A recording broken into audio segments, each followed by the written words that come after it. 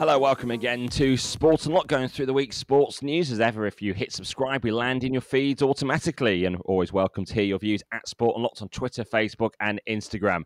Joining me, Rob Harris from Sky News, as ever, Martin Ziegler from The Times and Tarek Panja from The New York Times. And we had a good get-together this week when we attended the Premier League's Hall of Fame evening.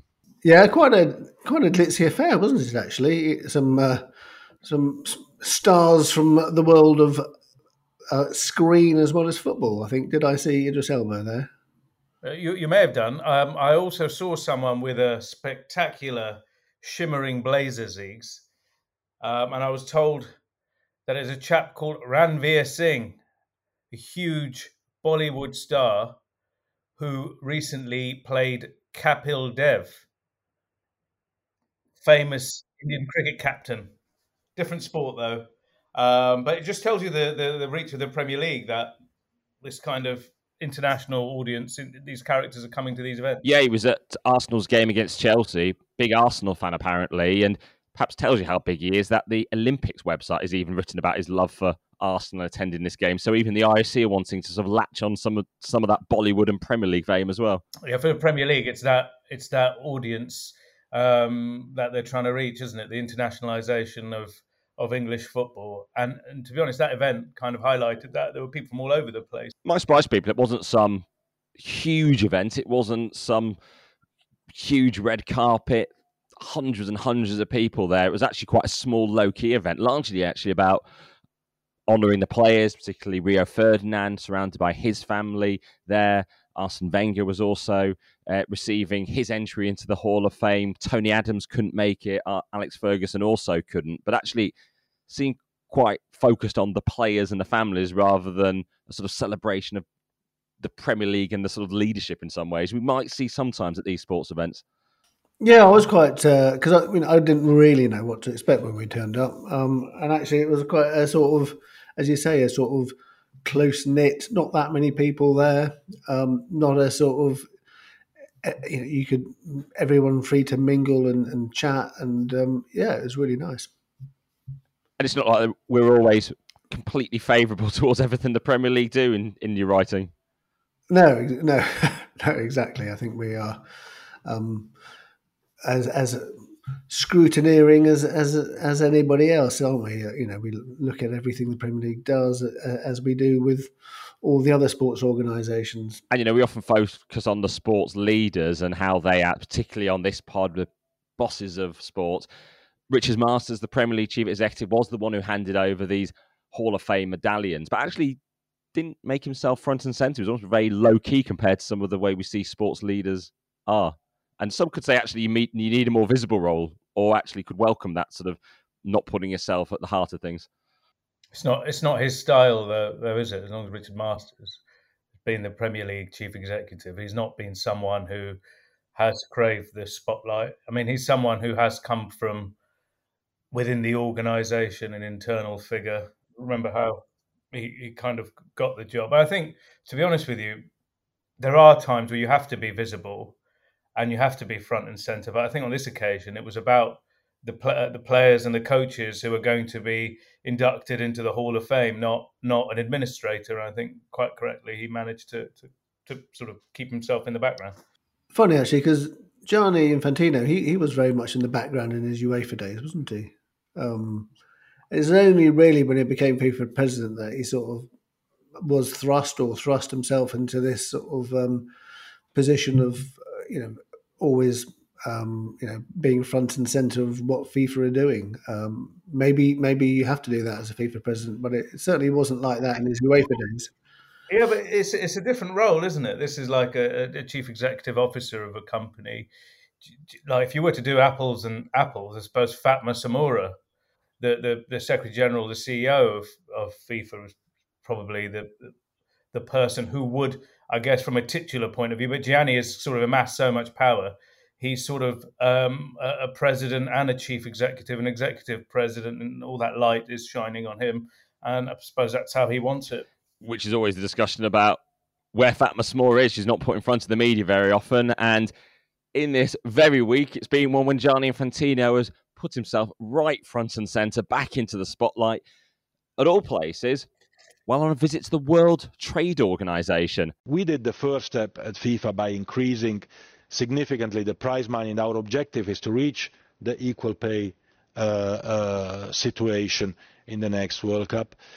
But broadcasters, especially public broadcasters funded by taxpayers' money, should put their action behind their words, because they rightfully criticize football organizations or other sports organizations for not paying equally women and men, or not having the same prize money. Well, we need to generate these revenues, and they should help us, because otherwise we'll simply not sell these rights at these undervalued prices to them.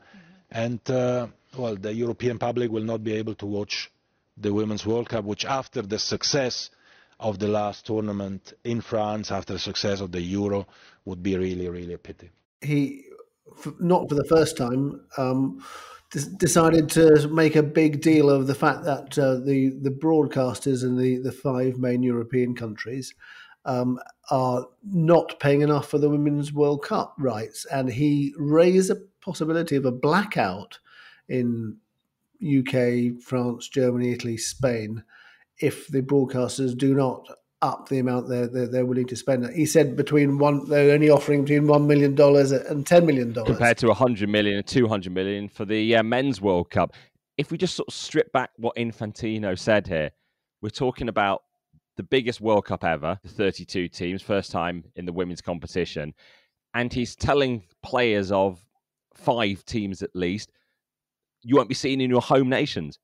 This is the big growth opportunity. By the way, we're not going to show you. It just seems implausible that would even happen, particularly as FIFA has its own FIFA Plus streaming platform now anyway. It's not going to happen. And that's the kind of obvious thing as well. This is why this kind of saber-rattling and that language, it just seems silly. Look at the mission of FIFA when it comes to football, and particularly women's football, is to grow the game and grow interest in the game. Even if you put it on FIFA Plus or YouTube, you're going to lose millions of potential viewers, potential fans, kids who are going to follow these teams, potentially future players. These games, more than any, have to be on the major broadcasters. That audience disappears if they're not there. And it's the 3rd time he's done this. He did it in Kigali. He did it at the draw. And he's saying, look, well, FIFA is putting its money where its mouth is. It said, we've increased the prize money 3-fold. We're going to try and equalize it by the time the next World Cup comes. Why are public broadcasters not doing it? And well, to be honest with you, FIFA's reason to be is to grow football. Public broadcasters have all manner of different tasks, right? It's not solely focused on growing the women's game. And if you look at England, the BBC has done a huge amount. I was actually quite surprised that he included the UK in the because they're offering something around BBC and ITV around £9 million, which is, I mean, a lot more than, for example, I think Italy are offering £800,000, $1 million.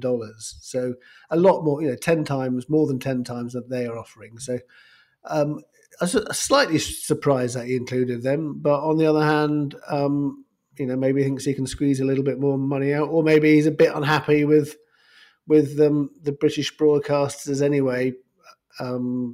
Perhaps he blames them for the leak where it was revealed that part of FIFA's requirements for the Men's World Cup for broadcasters was that they showed footage of an appearance of him at every match at least once. Well, and the way the Crown Jewels listings work on this weekend of the coronation are the fact actually the government prescribed the Women's World Cup as one of those events that should be on free-to-air television. So very much FIFA left negotiating with the public service broadcasters. And when we look at this as an event, it's in Australia and New Zealand. So that means the games European time are in the morning rather than those prime time slots. So rather than actually having those big audiences you'd get in the evenings, they're going to be in the mornings. If a World Cup or Euros is in the evening, they're taking the prime time slots that are normally for scripted drama. So you spend a lot of money getting those big shows or big reality contests that cost quite a bit of money, bring a lot of advertising in. And for several weeks of a major tournament in the summer, in the evenings, you won't need that at all, or in the winter in the Qatar 2022 case. But this Women's World Cup replaces the cheaper morning output, and you're still left with those evenings to fill through July and into August. So there are numbers behind this, and if you look in the UK, ITV have got shareholders to respond to, and the BBC have got the public funds that they have to account for. Absolutely. Rob, are you saying Cash in the Attic or Homes on the Hammer isn't high-value television? The other point you made, Rob, is that there's 64 games this time round. There's going to be a lot of teams that haven't played at this level. I think the demand for watching games that don't feature the home nations in these markets are going to be quite low, to be honest with you.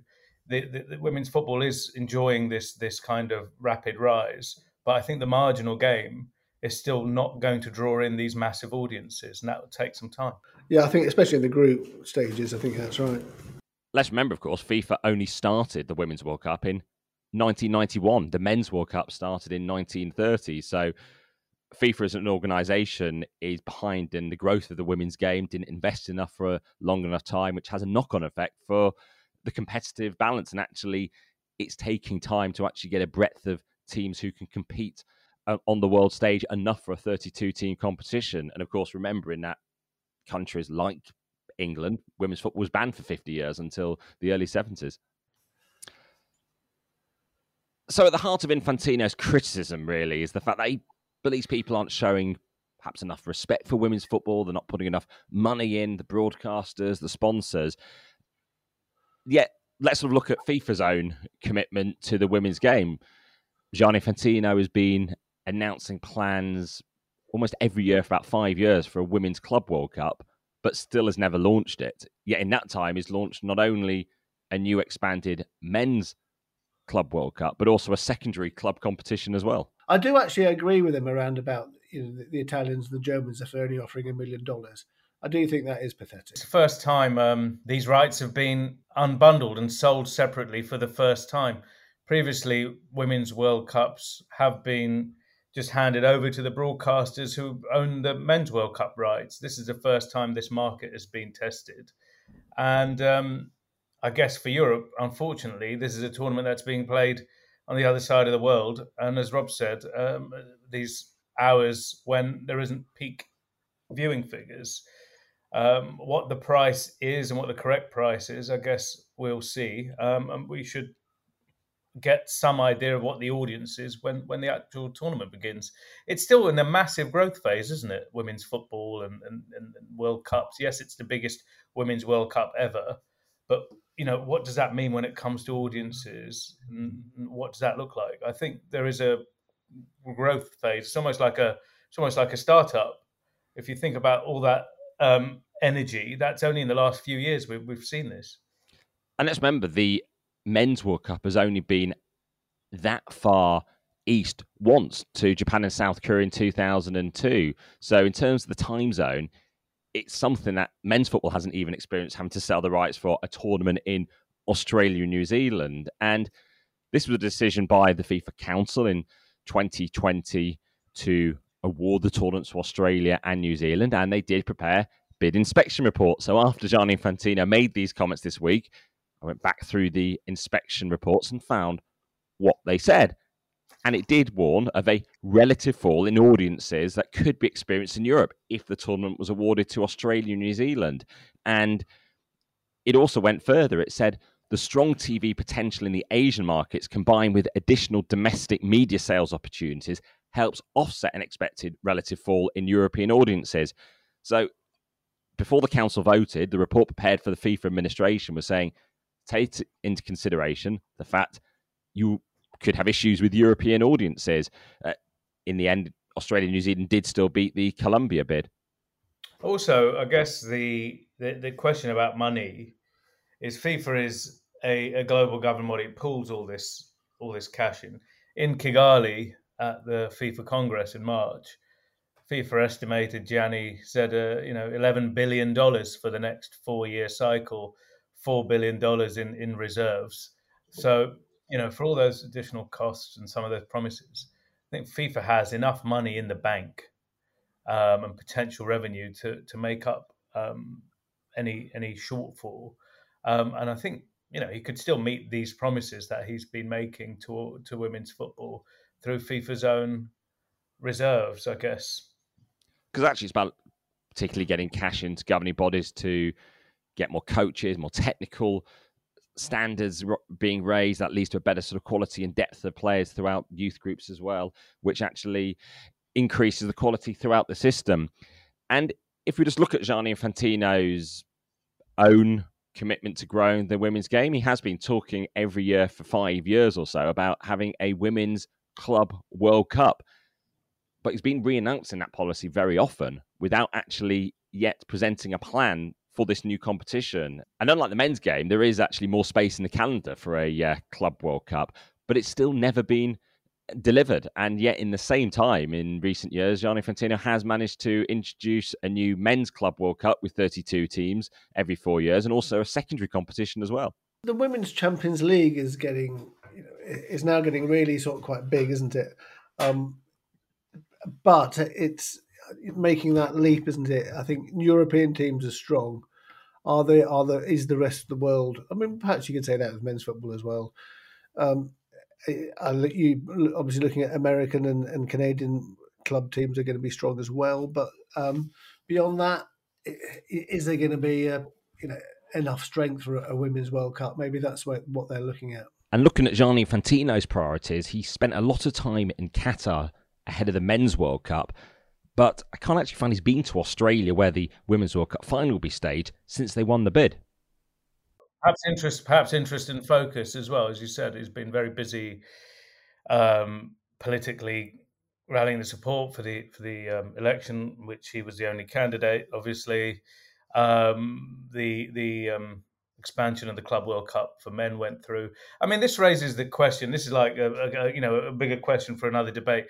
In tennis, for example, there's the WTA. Women's tennis is handled by a separate body that 100% focuses and cares for that one product. This women's tennis, and it does. I've often thought this, to be honest. Whether women's football could be spun out of FIFA in Zurich in another office, run by people who absolutely care and love that sport, want to grow it. And there's been talk, well, how are they going to afford it? And there's other ways. Obviously, there could be a charge on FIFA. 20 to 30% of its revenue could be just like handed over for a couple of decades in light of the massive underinvestment of women's football, and then allow people who are focused on this and dedicated to grow the game. At the moment, what you see is this secondary focus, and women's football seems to be mapped on the 100+ year men's football game. Does it have to be exactly the same structure? Does it have to be exactly the same? I don't think these conversations are taking place, because the people who run it are the people who run men's football.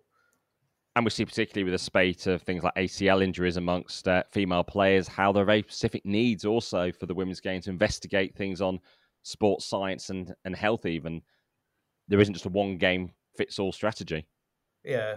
Perhaps there might be one reason why Gianni Infantino is less keen to go to visit those World Cup hosts, is the fact they've caused him a bit of bother in recent months, because the backlash against a Visit Saudi sponsorship of the Women's World Cup came from the federations of Australia and New Zealand, until Gianni Infantino said they wouldn't be a backer of the tournament in the end. But Visit Saudi still do have a very high-profile backer, the ambassador, Lionel Messi, who went there on Monday. Did Paris Saint-Germain know he was going? Was he allowed to go? They think not, and that's why he's had a 2-week suspension. Yeah, he's on his way out. But he was something like, is it 21 million pounds, 25 million euros a year he gets from his Visit Saudi thing. So he probably needed to pop over there just to pose for some pictures. And maybe he realised that it was the end of the road anyway at PSG. It was time for was going to move, so he just thought, "What the hell? Let's do it." But yeah, it looks like I wonder. It sounds like he's had a big offer now to go there to play his club football. Huge amount of money. Do you think that's going to happen? Messi and Ronaldo both in Saudi Arabia. It might do. I mean, he's ended up. It would be moving from one Gulf owner to another. Don't forget, Qatar is the owner of Paris Saint-Germain, and next door to Saudi Arabia, this is where the money is. It feels very unromantic. The last, if he's gone to PSG and then to Saudi Arabia, but I guess the world is a bit different from how one likes to think of what football is. But the whole point of that transfer and this messy end, excuse the pun, it was. There's always a transactional relationship, wasn't it? He's gone to PSG. They were willing to pay him all of this money. That teary exit he had from Barcelona, you won't see that. He went there for a reason. They got what they needed out of him. A couple of years, they had him wearing their shirts. Particularly, he was owned by Qatar the year that Qatar hosted the World Cup. The Emir of Qatar put that cloak, that bisht on him just before he lifted the World Cup. Just seems like the end of a business transaction, very unsentimental, to be honest, on both sides. He leaves even richer than he was before, and they move on. To be honest, it didn't look like they wanted to re-sign him. It didn't look like he wanted to stay, and this is how it's sort of ended. It's quite sad, really, because he's arguably the greatest player to have played football. And when we look at the whole Qatari transformation of PSG in the last 12 years, there is still that uncomfortable relationship between groups of the fans and the ownership, say, in contrast to Manchester City, where we never see any sort of real backlash against the Abu Dhabi ownership, although actually in the last couple of weeks, some dissent over increases in ticket prices. But the ultras at PSG really do dissent, despite the fact they win the French title consistently. Yeah, they were furious this week, so it was a real terrible week for the people who run PSG. You had obviously the Messi headlines, skipping training and going to Saudi Arabia, and then within 24 hours, you see groups of ultra supporters marching on the training ground at the stadium, chanting not just against Messi, but against the coach Gaultier, against Neymar, against Marco Verratti, against Nasser Al Khelaïfi, PSG's chairman, the Qatar's representative, essentially in club football. And even showing up outside Neymar's house, asking for him to, pack his bags as well and join them. It just feels tawdry and a bit sad, really. All this grubbiness, all of this money poured in, no heart, no emotion. I suppose the only emotion we see from these angry fans. I mean, Messi himself has obviously done nothing wrong. Barcelona couldn't afford to keep him. He just went to a new club. PSG were offering the cash. And he went there. I mean, you could obviously argue on, the human rights question, should it be the face of Saudi tourism? What do you think it says about they've spent all of this money? They've won, I think, 9 titles in 11 years or something like that. And these fans are so unhappy. What is the point of all of this if there's such a negativity around this football club, where they've bought these people these success? The artificiality might be a factor in this. The fans and the club just do not seem connected in any way. What do you think the point of all of this was? And does it work? I mean, there is a very strong ultra element, isn't there, with PSG? So there are sort of a particular group of fans who are particularly sort of passionate and yeah, you can say they're unhappy because who's more unhappy that PSG haven't won the Champions League, the ultras or the Qatari owners? Probably equal. Yeah, but on the other hand, those ultras wouldn't have been anywhere near the winning the Champions League before the Qatari ownership. That's the question I ask. This just seems a passionless marriage, really. These people have come in, given them success they've never had before. But equally, these fans perhaps don't want to win like this, or don't want players who aren't, as far as they're saying, aren't trying. And the word from the fans, there was a statement saying, parasites collecting money. To me, this feels like a moment in football. Supporters, yes, I suppose, like to win things, but maybe not just this kind of cosmetic, artificial brand project that they've had installed on them.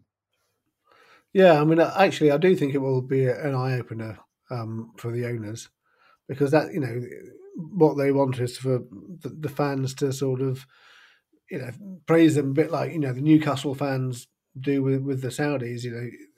That couldn't be that could have gone better in terms of what Saudi Arabia wanted, could it? With the sort of many Newcastle fans embracing the Saudis. So, so when you have fans turning against you, the owners, then that, as you say, that will be something which I think will perhaps have shocked them. And is it a sense they have a lack of connection with the team? Would they prefer more homegrown, more Parisian players? Tarek, you've been taking a look at the other Paris team recently, Paris FC, who actually also have golf ownership. Yeah, well, they're mainly owned 52% by a guy called Pierre Ferracci, a French businessman, but he's been selling stock to minority investors, among them the state of Bahrain, to try and boost the club. I mean, they play in the second division, so the nearest to PSG in terms of league standings. But, it's a real far cry. About 3,000 fans show up at a stadium they rent from the city. But the project is based on something Paris has in abundance: young talent. More players come from the Paris region than anywhere in the world, maybe barring Sao Paulo. So they want to try and build a team, connected to that. But the owner was saying, here's the deal: French people, particularly Parisians, they don't really like football or going to the stadium that much. They'll go and watch a winning team. That connection that exists in teams in like other capitals, other countries, isn't there in Paris. He was saying, guys, do you think if any of these Qataris at PSG are having a second thought, they might have maybe their other team, if they manage to pull it off, maybe they might just go and own Manchester United now? I guess that's still rumbling along. And they have got the dispute in Paris with the mayor over the expansion of the Parc des Princes. They're being denied that ability to sort of build a bigger stadium. And underlying this with PSG and Nasser Al-Khelaifi is the fact that you've still got those simmering Saudi-Qatari tensions. Yes, the boycott of Qatar was lifted just over 2 years ago, but you've still got the Todd streaming service, which is part of beIN, being blocked, don't we, in Saudi? Of course, that has the same ownership ultimately as PSG. Yeah, there's still the rivalries. I mean, it's not quite as intense as the Qatar UAE rivalry, which is still really, really sort of strong and quite bitter, I think. This is a moment to talk, think about. We've talked about it here. This state ownership. Last week we mentioned what Christian Purslow said. These various states. Christian Purslow, the Aston Villa chief executive, talking about football being a competition among nation states. This week has shown, maybe that's not a great idea, perhaps. Well, moving away from the world of football, something that we've talked a lot about recently, which constantly has new developments, is the issue of the participation of trans women in sports, and a backlash in cycling this week after the victory for Austin Killips in a UCI event in New Mexico. And it has sparked an immediate move by the UCI, world governing body. Yeah, after Austin Killips' victory in the Tour de Gila, there's an immediate sort of outpouring of criticism, a lot coming from former cyclists, a couple of female Olympic cyclists speaking out, criticising the UCI for not protecting women's sport. The UCI defended its policy because it has reduced the testosterone levels in the last year down to 2.5 nanomoles per litre. And it said it defended its policy. It was in favour of inclusion, stands by them. 24 hours later, put out a lengthy statement at the bottom of which was saying, "Oh yes, the management committee has decided we are going to review the policy after all. A decision will be taken in August, and we are going to listen to female riders as well as promoting inclusivity." So it does look like they're heading down the road of world athletics, world swimming. And I wouldn't be at all surprised if we see a situation in August where they are, if you've gone through male puberty, you cannot race in a women's event. Talk about burying the lead there, Martin, right at the end of the press release. That just shows how sensitive all these sports bodies are to this issue.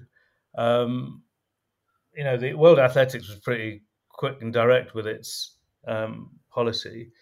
You get a sense that that's going to be followed, especially when you see events like what happened in Mexico there, and the backlash from the female riders in it.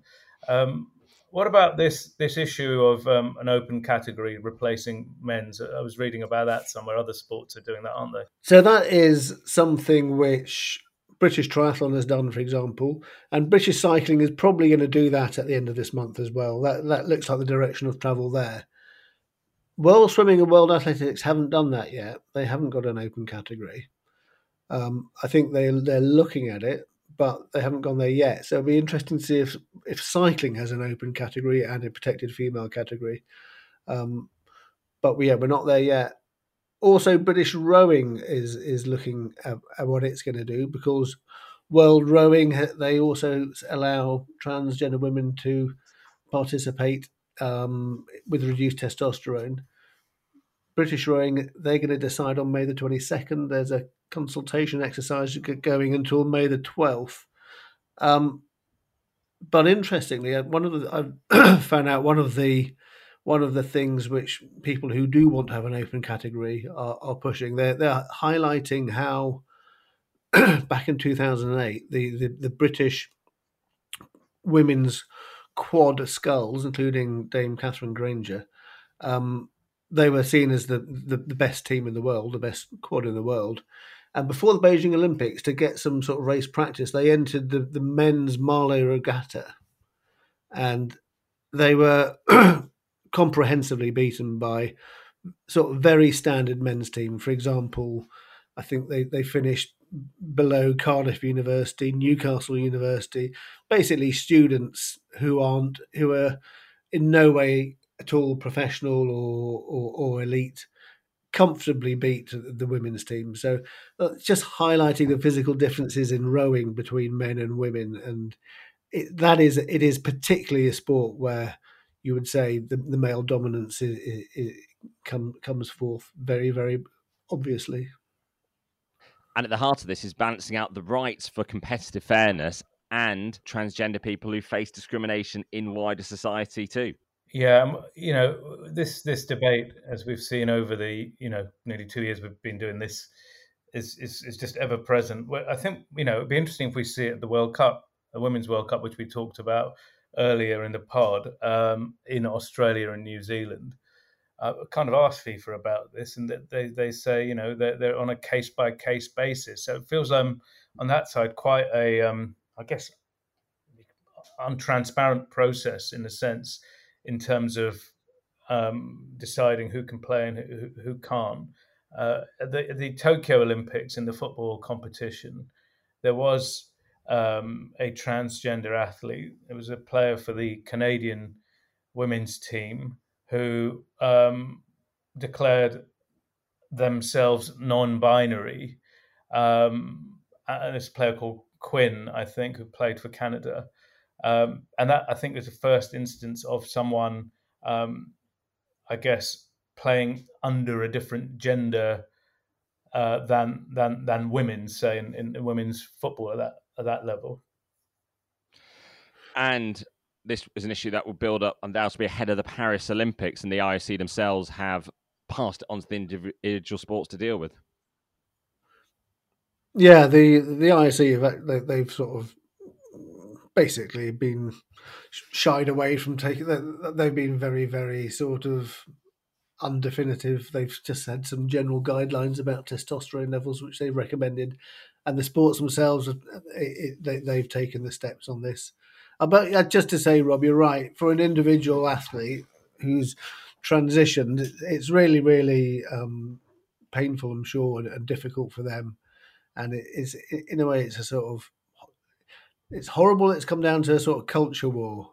And people sort of jumping up and down, screaming. I don't think that helps at all. But I do think there are very important issues that the sports mostly have dealt with pretty sensitively. But I think, the whole cultural aspect of it does leave a bad taste in the mouth. Well, it's a question of leadership, isn't it? Of course, these are sensitive issues, but it's for these sports leaders not to pass the buck along. This is why you take a leadership role, right? Not just to hand out gold medals and trophies. These sensitive issues are things you have to deal with. And in this case, you can't please everyone. There's just no way of creating a situation where everyone's going to be happy. Someone's going to lose here, and it's sad, but it's complex.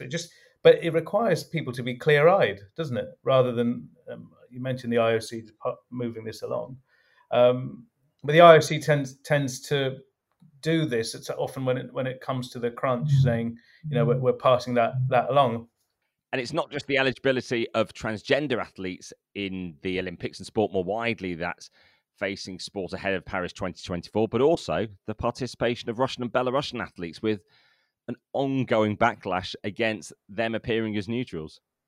Yeah, that was the position the IOC seems to want, as they kind of communicated a few weeks ago, if they can not be part of a team, but be at the games as neutrals, which led to that massive backlash from a number of sports ministries. But they have found support from what's becoming, often a likely source of support whenever the IOC is under pressure from its athletes committee. This is this group of athletes that is working under the IOC umbrella, so not really independent of it. And again, they've come to the rescue, if you want. You've had a slew of them now repeat the IOC lines. We had Martin Foucault, the famous French biathlete, multiple gold medalist. He said recently, I know it may be difficult to understand the position I take. I understand that. I'm not blind. But my opinion is what is because of my understanding of the Olympic values. So he's saying that, he backs the IOC because of something called the Olympic values. And then you had Maya Waszlowska, another member of that commission. If we disqualify Russia and Belarus athletes, what about other nations? There are lots of other conflicts in the world. Don't forget, that's after the IOC released that statement that said there's 70 conflicts in the world. So this is as much about owning narrative, it seems, at the moment, than coming up with a decision. It's sort of building up to something that the IOC clearly wants. Been other developments as well, Russia related this week. Alisher Usmanov, the oligarch, former Arsenal shareholder, who sort of his companies or companies he was shareholder in, bankrolled Everton for a long time. So the Guardian discovered that actually 6 months before he was sanctioned, he was banned by the Home Office from entering the UK. And that actually had an interesting knock-on effect because the Premier League board were investigating his nephew being appointed to the Everton board in July 2021. Did some due diligence, discovered this Home Office ruling against Usmanov, and then made it clear to him that he wasn't allowed to loan any money to the club, that could be converted into equity. So it's partly explains perhaps why Everton are in. I mean, Everton say that they had no idea about this, and there was never any discussions about a loan from Usmanov to them. But I'm sure if it had happened, it would have helped them out of their financial predicament. Any word from Usmanov himself? No, I did have a communication from somebody who used to advise him from a public relations point of view, who I don't think still does, who just pointed out that the companies that did sponsor Everton, they weren't his companies, but that they were companies in which he held a shareholding, but nothing actually from the man himself. But while doing this, I didn't actually notice that quite quietly last month, the government announced sanctions against his company, USM, Curzon Square Limited, Hanley Limited. This only came out in the middle of April. But yeah, USM was the Everton sponsor. Everton had already cut links with them after the Russian invasion of Ukraine. And also the government is also has sanctioned two Cypriot guys, Christopoulos Vassiliades and Dimitris Ioannidis. Now, Ioannidis was being the person who sort of enabled Roman Abramovich, created what the government calls a murky offshore structure to hide £760 million of assets ahead of being sanctioned. And Vassiliades did the same for Usmanov, or similar, not quite as much money, but created these sort of slightly, very opaque offshore structures to hide money effectively. Funny, the UK government is saying that now, that these are murky structures. These people have been operating in the UK for 2 decades, 20 years. Abramovich owned Chelsea through these structures. They just found that out. Now they had to sanction him.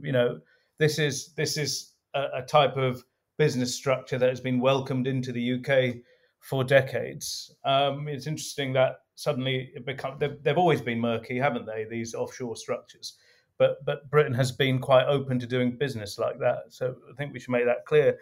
And as for Everton, Zeeks, Farhad Moshiri, the owner, almost all his wealth is tied to that relationship with Alisher Usmanov.